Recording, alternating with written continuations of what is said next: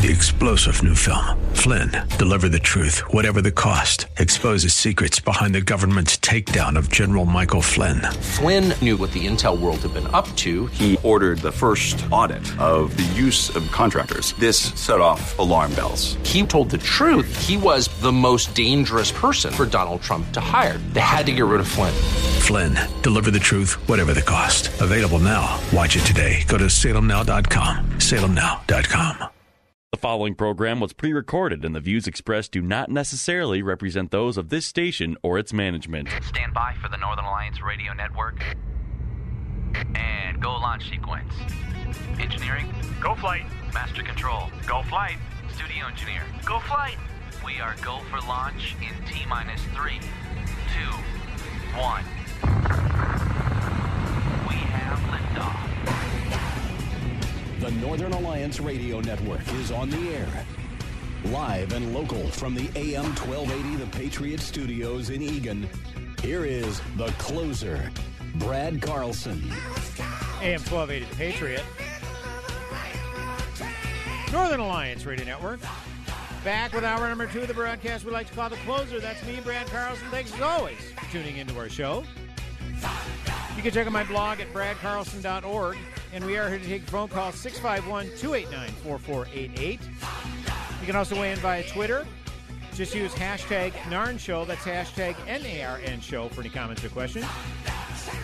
And if you'd like to follow us along on Facebook, just go to facebook.com, do a search for the Northern Alliance Radio Network, and give our site a like or a follow if you have not done so already. And as always, we appreciate you tuning in. Yeah, I spent the first hour talking about the Supreme Court decision reversing Roe v. Wade. I didn't anticipate spending that much time on it, but it shouldn't be any surprise. A lot of layers to it. It's a huge decision, historic decision, no doubt about it, and lots more we could talk about. But I did want to move on to a couple of other cases, real important cases that were decided upon.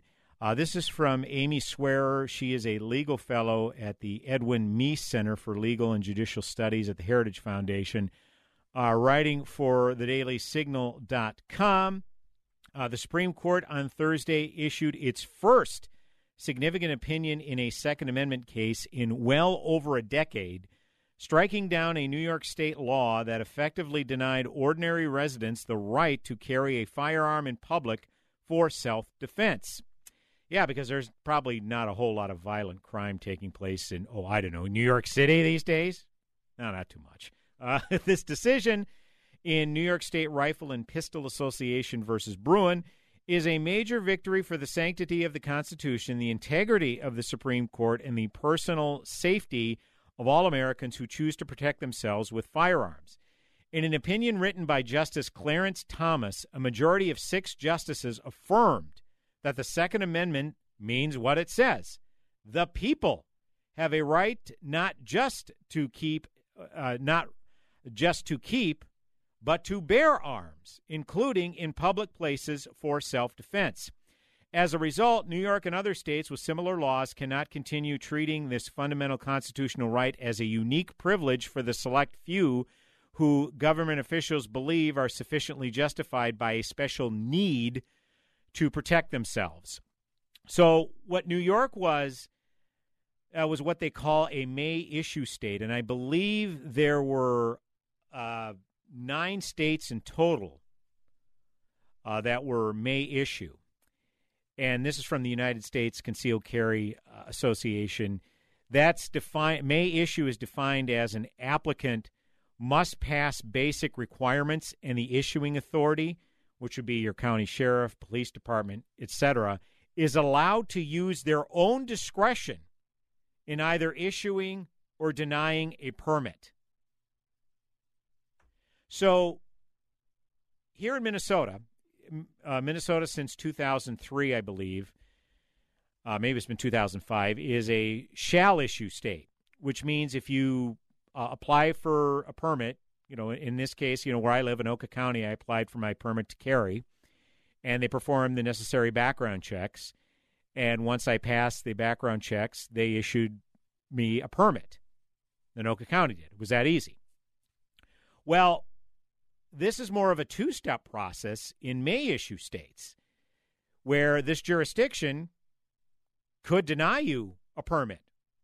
And and I'll read a little bit further. Some may-issue states require an applicant to show, quote-unquote, good cause for obtaining a permit, while other states require the applicant to show he or she is of suitable character and may require character references to authorize a permit. Other states require mental health records checks. There are currently 9 may-issue states. To exercise your constitutional right, you have to go through extra scrutiny. And I love how Clarence Thomas, he went there. This is his majority opinion regarding deciding this case. A short prologue is in order. Even before the Civil War commenced in 1861, this court indirectly affirmed the importance of the right to keep and bear arms in public. Writing for the court in Dred Scott v. Sanford back in 1857, Chief Justice Taney offered what he thought was a parade of horribles that would result from recognizing that free blacks were citizens of the United States. If blacks were citizens, Taney fretted, they would be entitled to the privileges and immunities of citizens, including the right to keep and carry arms wherever they went. Damn the torpedoes. No, Justice Thomas didn't say damn the torpedoes. I said that. Thus, even Justice Taney recognized, albeit unenthusiastically in the case of blacks, that public carry was a component of the right to keep and bear arms, a right free blacks were often denied in antebellum America. So there you have it. So, when they say all gun control is racist, that's what they're talking about. Where these issuing jurisdictions, even if you pass a background check, they can deny you for any reason they so desire. Or you can make your case, say, I'm constantly under threat of a coworker because he doesn't like my politics or he doesn't like this or that. And, by the way, have you been to the New York City subway recently? Yeah, okay. Not the best thing to be completely helpless and unarmed there, is it? These are just some examples. And they could deny you, and they probably don't have to give a reason, but I could see how that second step in that two-step process of may issue states could be discriminatory in nature, or could be rife with abuse. And this is what's interesting to me, most interesting to me about this decision, is one of the progressive chanting points that has been so prolific in this gun debate. Heck, I played a sound clip of this the past few weeks, is that if more black people own guns, that we Second Amendment advocates will start to tout gun control real quick. Well, the fastest demographics in purchasing guns, first-time gun owners in particular, has been overwhelmingly African Americans, particularly in the aftermath of the Summer of Unrest 2 years ago. And who is the only one that's been calling for gun control? Hasn't been Second Amendment advocates. So the ruling on the Bruen decision on Thursday will make it easier for all New Yorkers, because, there are 43 states that are shall issue, so these other states have to amend their laws to meet the criteria of shall issue at minimum. Now, there are 25 that are constitutional carry, where you don't need to get a permit to carry a firearm, but you still have to pass a background check to purchase a firearm. But, again, I digress. The New Yorkers, this Bruen decision, it's making it easy for all New Yorkers to own a firearm, or at very minimum get their permit. Yet it's the progressives who are most bothered by this decision. So think about the two big decisions that came down at the Supreme Court this past week. You had Roe being overturned and the Second Amendment being reaffirmed by the Supreme Court. Now, Roe being overturned almost certainly means that more black babies are going to be allowed to live, right? I mean, sadly, if you look at abortion rates, it's overwhelming percentage are black babies, which, let's be honest, Margaret Sanger, founder of Planned Parenthood, that was kind of her goal, wasn't it?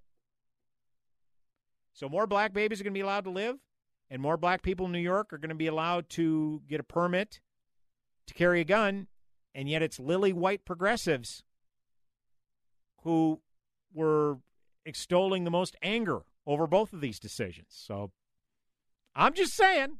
By the way, I love it. Our only, of the court that decided this, currently Justice Thomas was the only black justice. Now Justice Brown Jackson. Now she will assume her seat now that Justice Breyer has retired after this term. But in this particular court decision, Justice Thomas was the only black justice. And the fact that he cited Justice Taney's concern that blacks will be able to carry in public because of this law, yeah, that was a bug, not a feature to Justice Taney back then. And the fact that Clarence Thomas went there, I absolutely love it. And just an aside, in the aftermath of these decisions, how liberally the N-word, and I mean the full N-word, was used on Twitter when talking about Clarence Thomas. I mean, you can't call a biological male a male in the case of Rachel Levine, member of Joe Biden's cabinet. That gets you banned from Twitter. But using the full N-word or threatening the life of Justice Thomas, that somehow didn't violate Twitter's terms of service, and a lot of those tweets are up and still standing, if you want to know where Twitter's priorities are. So, I mean, it's just absolutely despicable. But, again, this is the court's job. The court's job isn't to read the room or moisten their thumb, stick it in the air, and determine where the political winds are blowing. They make decisions based on the law, based on the Constitution, and that's exactly what these two decisions were based upon the law. Because you had all these blue check marks, particularly some people like Jeffrey Toobin, and I'll try to avoid as many double entendres when talking about Jeffrey Toobin as I can. This is supposed to be a legal guy.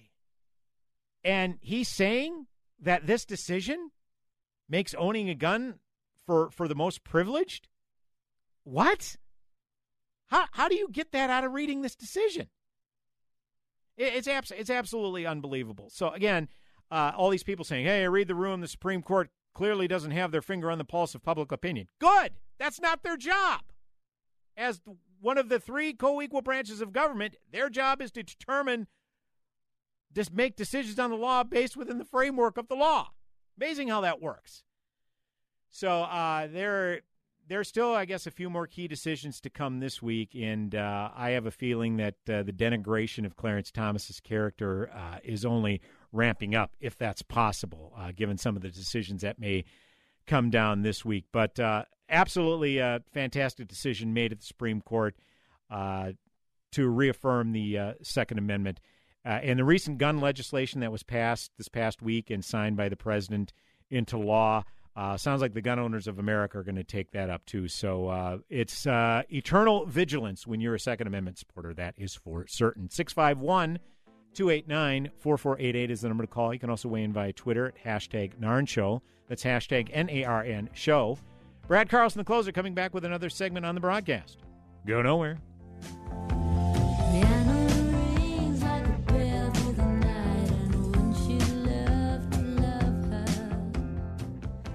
Reluctantly crouched at the starting line, engines pumping and thumping in time. The green light flashes, the flags go up, churning and burning. They yearn for the cup. They deftly maneuver. Hey, welcome back. Rank, fuel burning fast on an empty tank. AM 1280, the Patriot Northern Alliance Radio Network with me, Brad Carlson. 651-289-4488. That's the number to call. You can also weigh in via Twitter, #NarnShow. Show. That's #NARN Show. For any comments or questions, as always, we appreciate you tuning in. Well, this past Thursday, the Supreme Court of the United States ruled that the Second Amendment is still a thing, and they also ruled the previous couple of days, on Tuesday to be exact, that the First Amendment is also still a thing. This is from the Associated Press. Supreme Court ruled Tuesday that Maine can't exclude religious schools from a program that offers tuition aid for private education, a decision that could ease religious organizations' access to taxpayer money. The 6-3 outcome could fuel a renewed push for school choice programs in some of the 18 states that have so far not directed taxpayer money to private religious education. The most immediate effect of the court's ruling beyond Maine probably will be felt next door in Vermont, which has a similar program. Chief Justice John Roberts wrote for a conservative majority that the program violates the Constitution's protections for religious freedoms. Maine's non-sectarian requirement for its otherwise generally available tuition assistance payments violates the Free Exercise Clause of the First Amendment. Regardless of how the benefit and restrictions are described, the program operates to identify and exclude otherwise eligible schools on the basis of their religious exercise, Roberts wrote. The court's 3 liberal justices dissented. This court continues to dismantle the wall of separation between church and state that the framers fought to build, Justice Sonia Sotomayor wrote. Well, it's amazing to me. First of all, the separation of church and state is not in the Constitution. What it says is that the state will not interfere with a citizens' free exercise of religion, but it also can't mandate a state religion. So I'm not understanding what the issue is here. I mean, are these religious schools that are getting tuition dollars in order for, kids to go there? Because, well, here's some context. In this area of Maine, there are no public secondary schools. So the issue is, well, then these kids have to go to private school. Well, private school's not cheap. So I guess the Department of Education, obviously an agent, a sect of the government, indicated that, well, okay, then we'll help out with tuition assistance, essentially taking tax dollars to provide assistance for these families to allow their kids to go to school of their choice. Now, these religious schools, they aren't teaching strictly religious principles. I mean, they obviously have basic school subjects that kids are going to have to learn, like math, English, language arts, whatever else, American history, hopefully.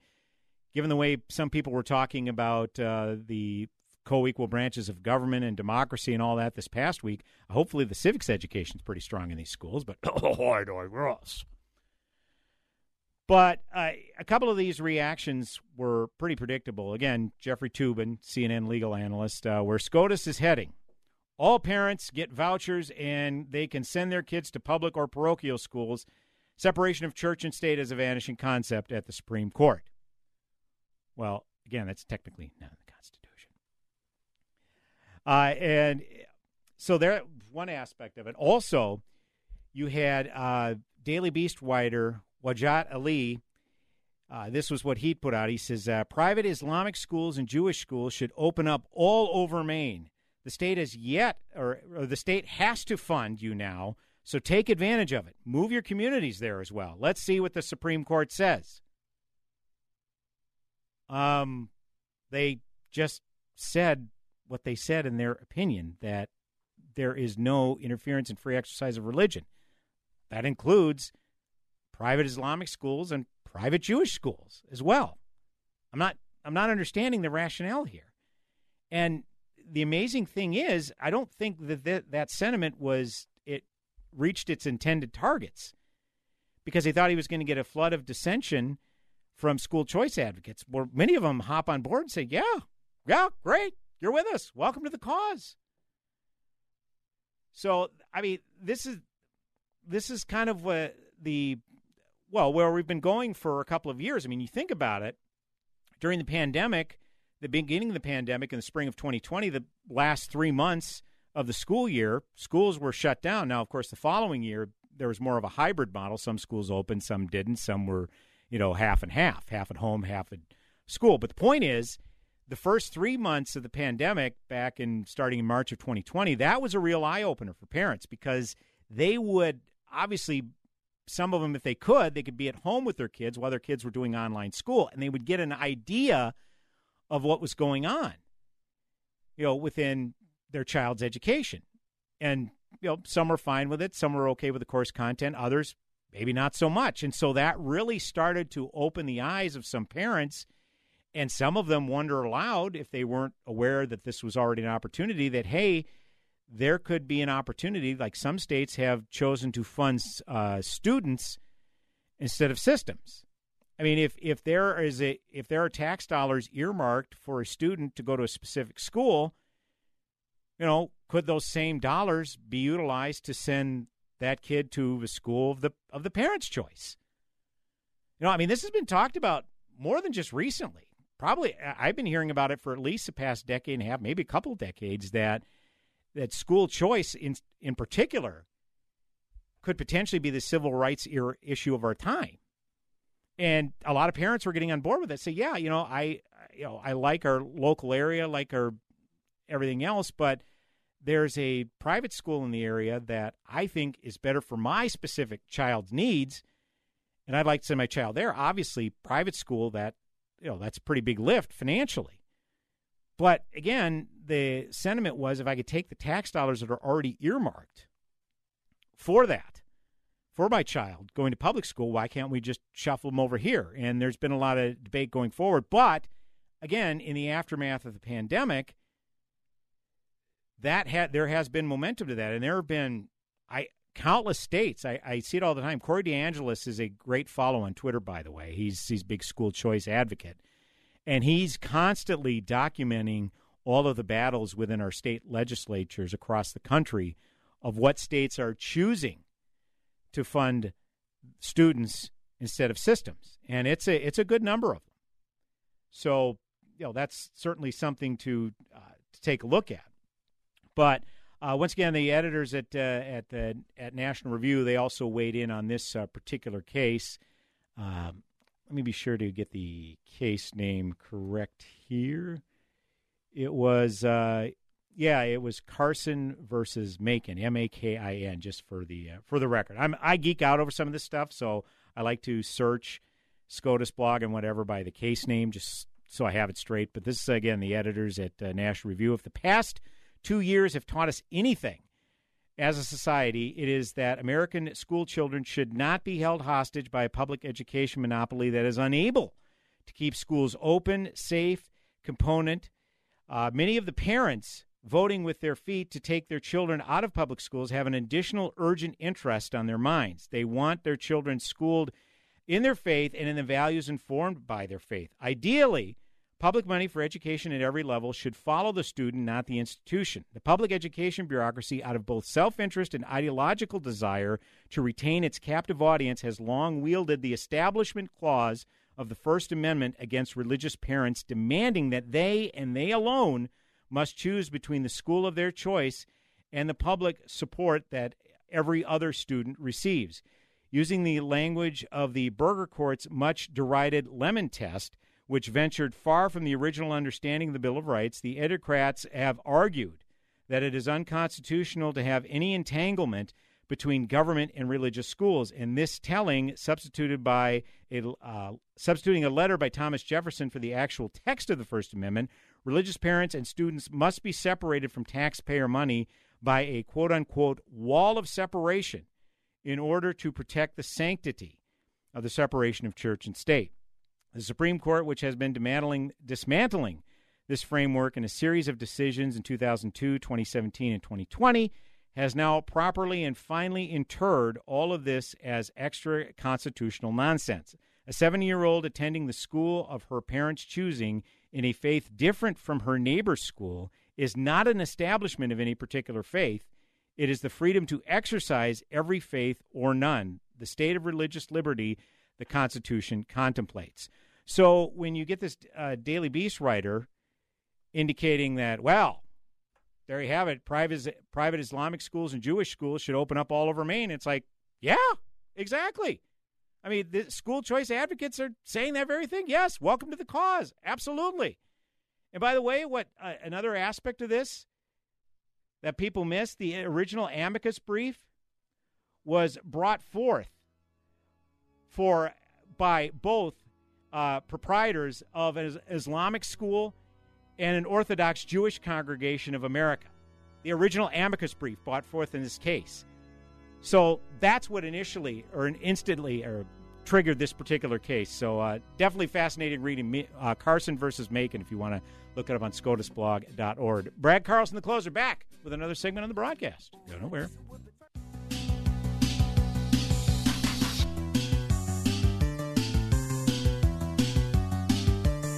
Hey, welcome back. AM 1280, the Patriot Northern Alliance Radio Network. Me, Brad Carlson.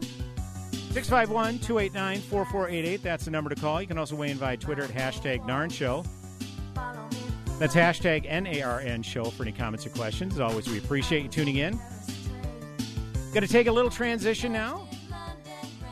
Talk to our newly crowned Miss Minnesota, all of about 8-9 days now. Rachel Evangelisto. She is our new Miss Minnesota, crowned again a week ago Friday. We're going to talk about her reign going forward. Obviously, Miss America will take place sometime in December. It always seems to be around Christmas time, what she has planned for her reign and how this is an historic title. Yeah, we'll get into that a little bit more. We're going to do an on-air production meeting right now. Rachel, scoot as close as you can to that microphone without touching it, and Jacob will adjust the volume to you, and that'll be good. Right. Rachel Evangelisto, welcome to the broadcast, young lady. How are you? Oh, yes. Thank you for having me. I'm so excited to be here. Congratulations. 9 whole days. I know I've been following your activity on social media. It's been the veritable whirlwind. Seems like media appearances each and every day, Rachel. Is that right? Yes. And I think that's been a big adjustment for me. I've never done TV interviews, never been on the radio or been interviewed by a newspaper. So a lot of that was a big adjustment to take on right away, but it was so much fun to get to test myself and push myself the very, very first week and to see my name get into the headlines.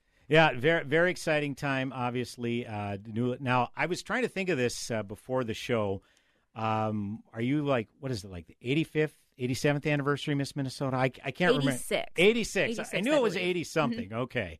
Yeah, that's right, because the first year I ever emceed, my listeners know this, I bore them with these details. I was MC, the first year was 2015, the 80th anniversary. Miss Minnesota. So I was trying to think, was that 75 years or 80? I can't remember. So it must have been 80 years. Yes, 86. As a result. So what can you tell us? How do you feel? What's it like walking around with a crown and sash, Rachel Evangelisto? I get this really special crown box to keep the new crown and sash in, and every single time I open it still, I'm just like, wow, that's mine. And it's so cool to wear it on. I'm wearing it on my head right now. And the whole first week was really surreal, and that's what I just kept describing it as.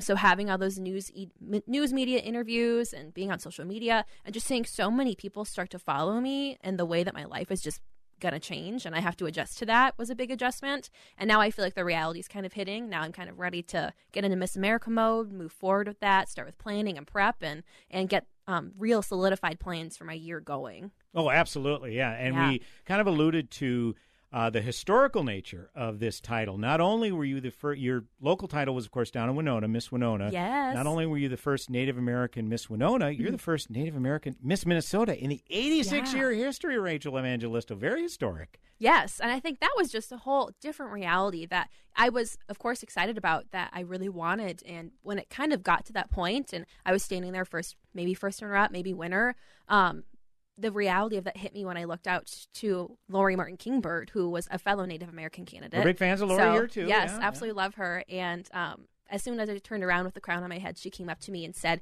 "You're the first Native American Miss Minnesota." I started sobbing. Like, I started crying. And those pictures are not cute, but it was just such a reality for me. And I'm really, truly honored and so excited to take that message forward in the future.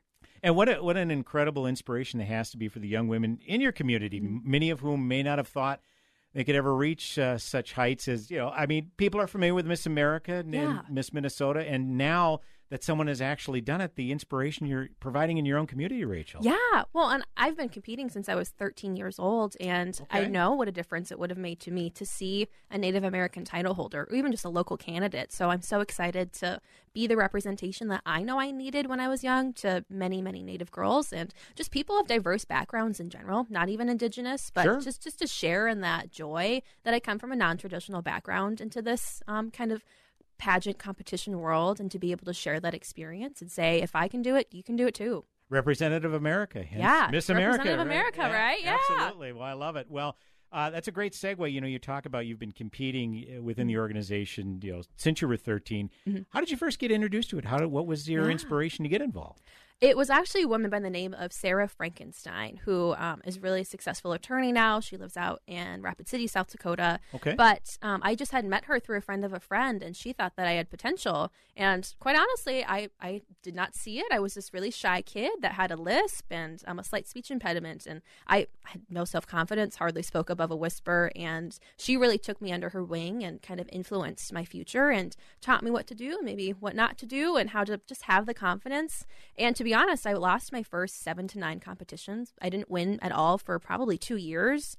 But I'm a tenacious kid, a tenacious adult, and my determination, was pretty much the only thing that got me through. Well, that's a great message too. Not only your background and inspiring a lot of young ladies in your community, but just the overall tenacity. That's a language that everybody could certainly relate to, Rachel. Absolutely. I love it. Yeah. So, how did you? Now you talk about your time in South Dakota. When did you make the transition over to Minnesota? And had you ever competed in locals in Minnesota before Winona? Yes, great question. I was born in Aberdeen, South Dakota. Grew up in Rapid City. Okay. My wonderful Aunt Heather, who is with us in the studio today, actually would take me out, and I'd get to visit her in Minneapolis. And I remember, just coming to Minnesota and thinking, oh my gosh, I love this. I want to live here. And then once I put my feet on the Twin Cities campus in Minneapolis, I said, this is where I want to go to school. Like, I love this. This is my home. This is my future. And so I've been visiting since I was a kid. I got accepted into the University of Minnesota-Morris, where I went to college, and I've been here ever since. So I from that standpoint, we talk about typically this competition appeals to, college-age students, maybe young ladies just entering college, second or third year. Yeah. You're actually out of your initial degree and actually in the working world have aspirations to go to law school, which we understand is on hold for now. Yep. It's perfectly understandable. So with that in mind, and certainly you're probably a year from aging out. I think the age limit was raised recently to 26. So with that in mind, what was your mindset going into competition week this past week? Was like minimum top 10, or are you in it to win it? What's kind of your mindset going into the competition? I'm a working gal, and I've been working full time for the past 3 years now. So I had this real tangible life experience that really shaped who I was. So I actually stopped competing through that 3 years. Once, I graduated college, I wanted to focus on school, on graduating, on just getting through that last part of my undergraduate. So I stopped competing, and I wasn't going to come back at all. Really? Yeah. Okay. Many people don't actually know that. And I was working. I wanted to go to law school, so I really focused on that. And then one of my really good friends had won Miss South Dakota, and we were actually roommates together when she first competed. And I was like, oh my gosh, that was amazing for me to see. And it was just kind of a kick in the keister almost of like, that was my dream. And that's something I really wanted to do. So I wanted to take the experience that I had gained throughout that 3 years and apply it to the job.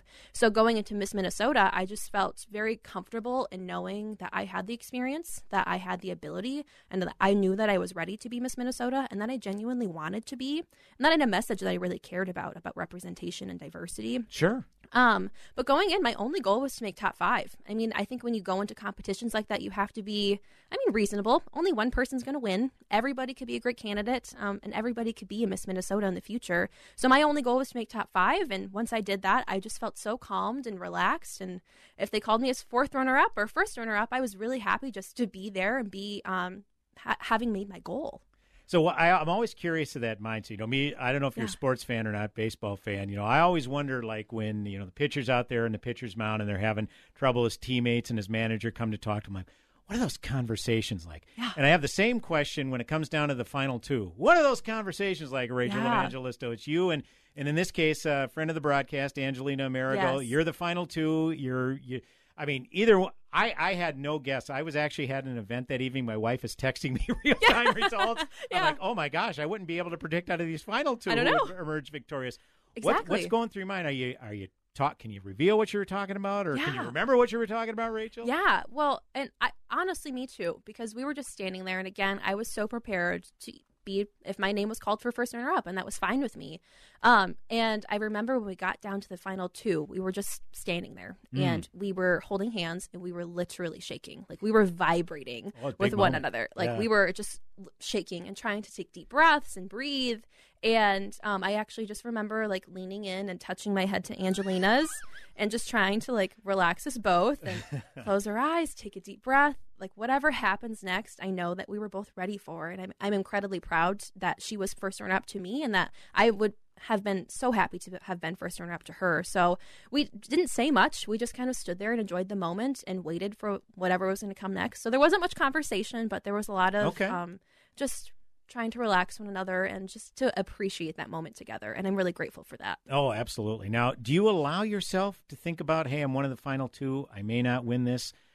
I still got a year left. Maybe I could come back. I get this close, but just I mean, do you allow yourself to think that way? And if so, do you know what you would have decided? Maybe had you just fallen short, Rachel? I actually did make that decision. So when I was prepping, I had said if I make the top 5, I would come back one more year because I had my last year of eligibility, but recognizing that I was going to be going to law school, so trying to figure out how to be a full-time student and a full-time title holder was something that I'm glad I don't have to decide now. Yeah, right. Right. And I decided if I didn't make the top 5 that I'd be fine with retiring, and that was it. And I gave my absolute best shot, and I put my heart out there, and that's all I can be happy with, and that's exactly what I did. And it worked out this time. Once again, we are joined in studio by the newly crowned Miss Minnesota 2022, Rachel Evangelisto. We're going to probably take another segment to talk about her social impact, her talent, and what she has planned for this upcoming year. And, hey, if you have a question or comment, feel free to give us a call at 651-289-4488. You can also weigh in via Twitter, #NARN Show. That's #NARN Show for any comments or questions. It is me, Brad Carlson, with one final segment on the broadcast. Go nowhere.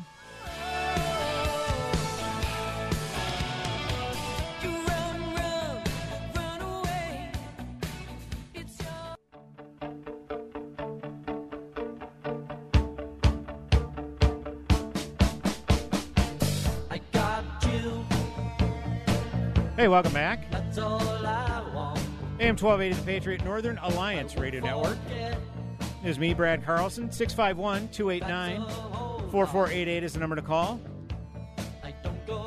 Feel free to weigh in via Twitter at #NARN Show. That's #NARN Show for comments or questions. And yes, we do have our live stream up and running. I failed to mention that.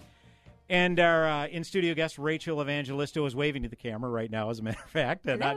So we are up and running on our live stream. So if you want to leave a comment or question there as well, feel free. Gary says hi from War Road. Well, hello, Gary. Thanks, as always, for checking in. Yeah, Rachel says hello as well. We appreciate it, Gary.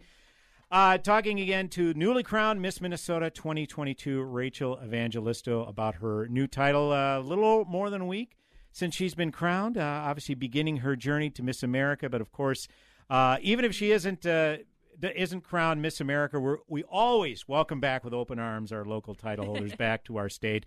Love having them come on back. It is far from a consolation prize, I'll tell you that much. We desire for you to be Miss America, Rachel, but believe me, having you come back will not be a consolation. We'll welcome it with open arms, that is for sure. Thank you. As I've talked about my involvement with the Miss America organization, the one thing I've learned is what sets Miss America apart from all the other competitions. And again, not to denigrate Miss USA or Miss United States or collegiate, whatever other systems are out there. What sets Miss America apart is a few things, really, is obviously the scholarship money, the talent.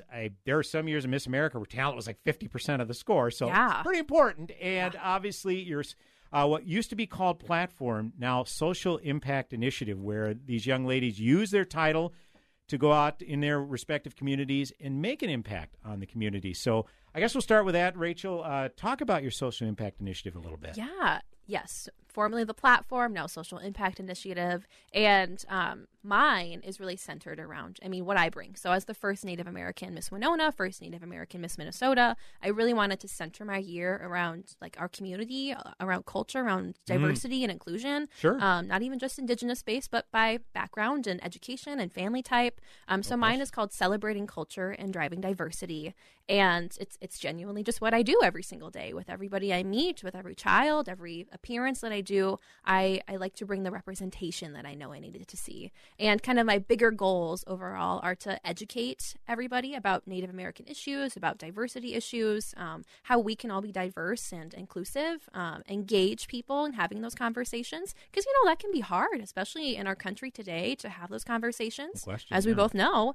And so just to be open, recognizing that I represent everybody in the state and that I want to have those conversations and always be inviting and welcome people into that world of mine. And lastly, to empower, especially youth. And when we look at youth today, they're kind of facing so many unprecedented things that we never had to as adults, right? So giving them the ability and just the knowledge to know that, I've gone through those things. I've experienced diversity issues, and like me, just come from a non-traditional background, and that if I can do it, you can do it too. That if you really have a dream and that you really have the determination and the tenacity to keep chasing after that dream, never give up, because it will work out in the end for you. Well, speaking of tenacity, let's talk a little bit about your talent. Holy cow. That takes a little tenacity. I need a bodyguard walking out to the parking lot so if you can hang around after. I'm kidding, of course, but talk a little bit about your talent. It involved Kung Fu, I believe, some sort of martial arts. Is that correct? Yes. So the whole title of it is Jade Forest Tam Tui Praying Mantis Kung Fu. Okay. And I like to think of Kung Fu as kind of the grandfather of all martial arts. So not to be confused with karate or taekwondo or jujitsu. It's very kind of, I think, in its own element. And I just so happened to go to one of 2 schools in America that teach my talent of praying mantis Kung Fu. Yeah. One happened to be in my hometown of Rapid City, and the other is in Boston, Massachusetts. So it was, one of the honors of my lifetime. And it was something so exciting for me to bring, because I'm one of the only candidates that does martial arts, but the only candidate that does this specific style of Kung Fu within not only one of very few women in the country, but one of very few candidates in the Miss America system. So it's really exciting. Do you know the other candidates that utilize this as a talent, Rachel? No, okay.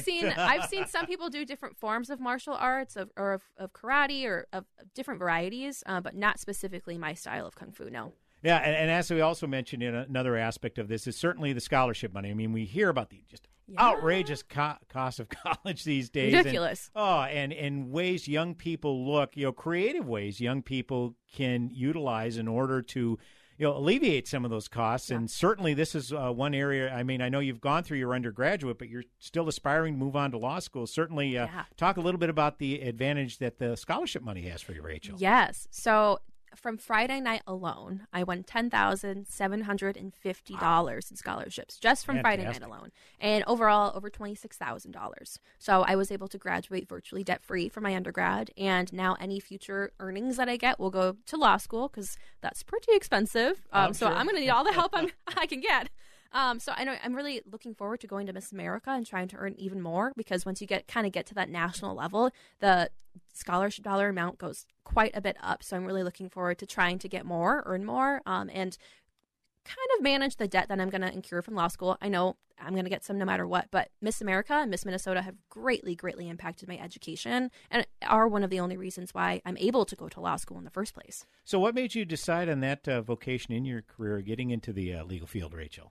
I've always wanted to go since the 6th grade. So again, I'm just kind of tenacious, driven kid, and I have been for a long time. Wow. And I remember sitting down in 6th grade. I really wanted to go into the FBI. And it was, I think Criminal Minds had a big influence over my childhood. I love it. I think we can all relate. Sure. And I remember sitting down thinking, I want to go into the FBI. There's so many different avenues you can go, but I wanted to be like a lawyer for the FBI. And I don't know why specifically. I just thought I could be like Spencer Reed, essentially. And I remember sitting down, writing down like this 20-point plan and thinking, okay, I can do this and this and this and learn this language and go to this school. And it was all very overambitious. Reality check once I became 18, right? And that was just always a goal of mine. And then I started working as an ICWA guardian ad litem. And ICWA stands for Indian Child Welfare Act. And I look up for the best interest of Native youth and families involved in child protection and foster care cases. So I go to court weekly. I meet with judges and attorneys and lawyers. And I realized that I actually really wanted to represent the kids that I worked with and really make actionable change in the legal field with how they're treated. Not just Indigenous children, but all children involved in child protection and foster care. I wish I could say it was a perfect system, but it's not, and it's not. And I think our children deserve to be treated better, especially here in Minnesota. And I want to become a legal force and have that actionable change within our state. Once again, we are joined in studio by newly crowned Miss Minnesota 2022, Rachel Evangelisto, talking about, her social impact and the impact she's looking to make in her community. Again, Rachel, we'll only have about a minute or so to go. Okay. Your goal with this title, obviously your social impact is a big part of it, but do you have any overarching goals that you want to accomplish with this title? I mean, assuming you don't get crowned Miss America, which we hope you do, but who knows? Obviously a full 12 months in this role. Yep. What are some of the overarching goals that you have for this title?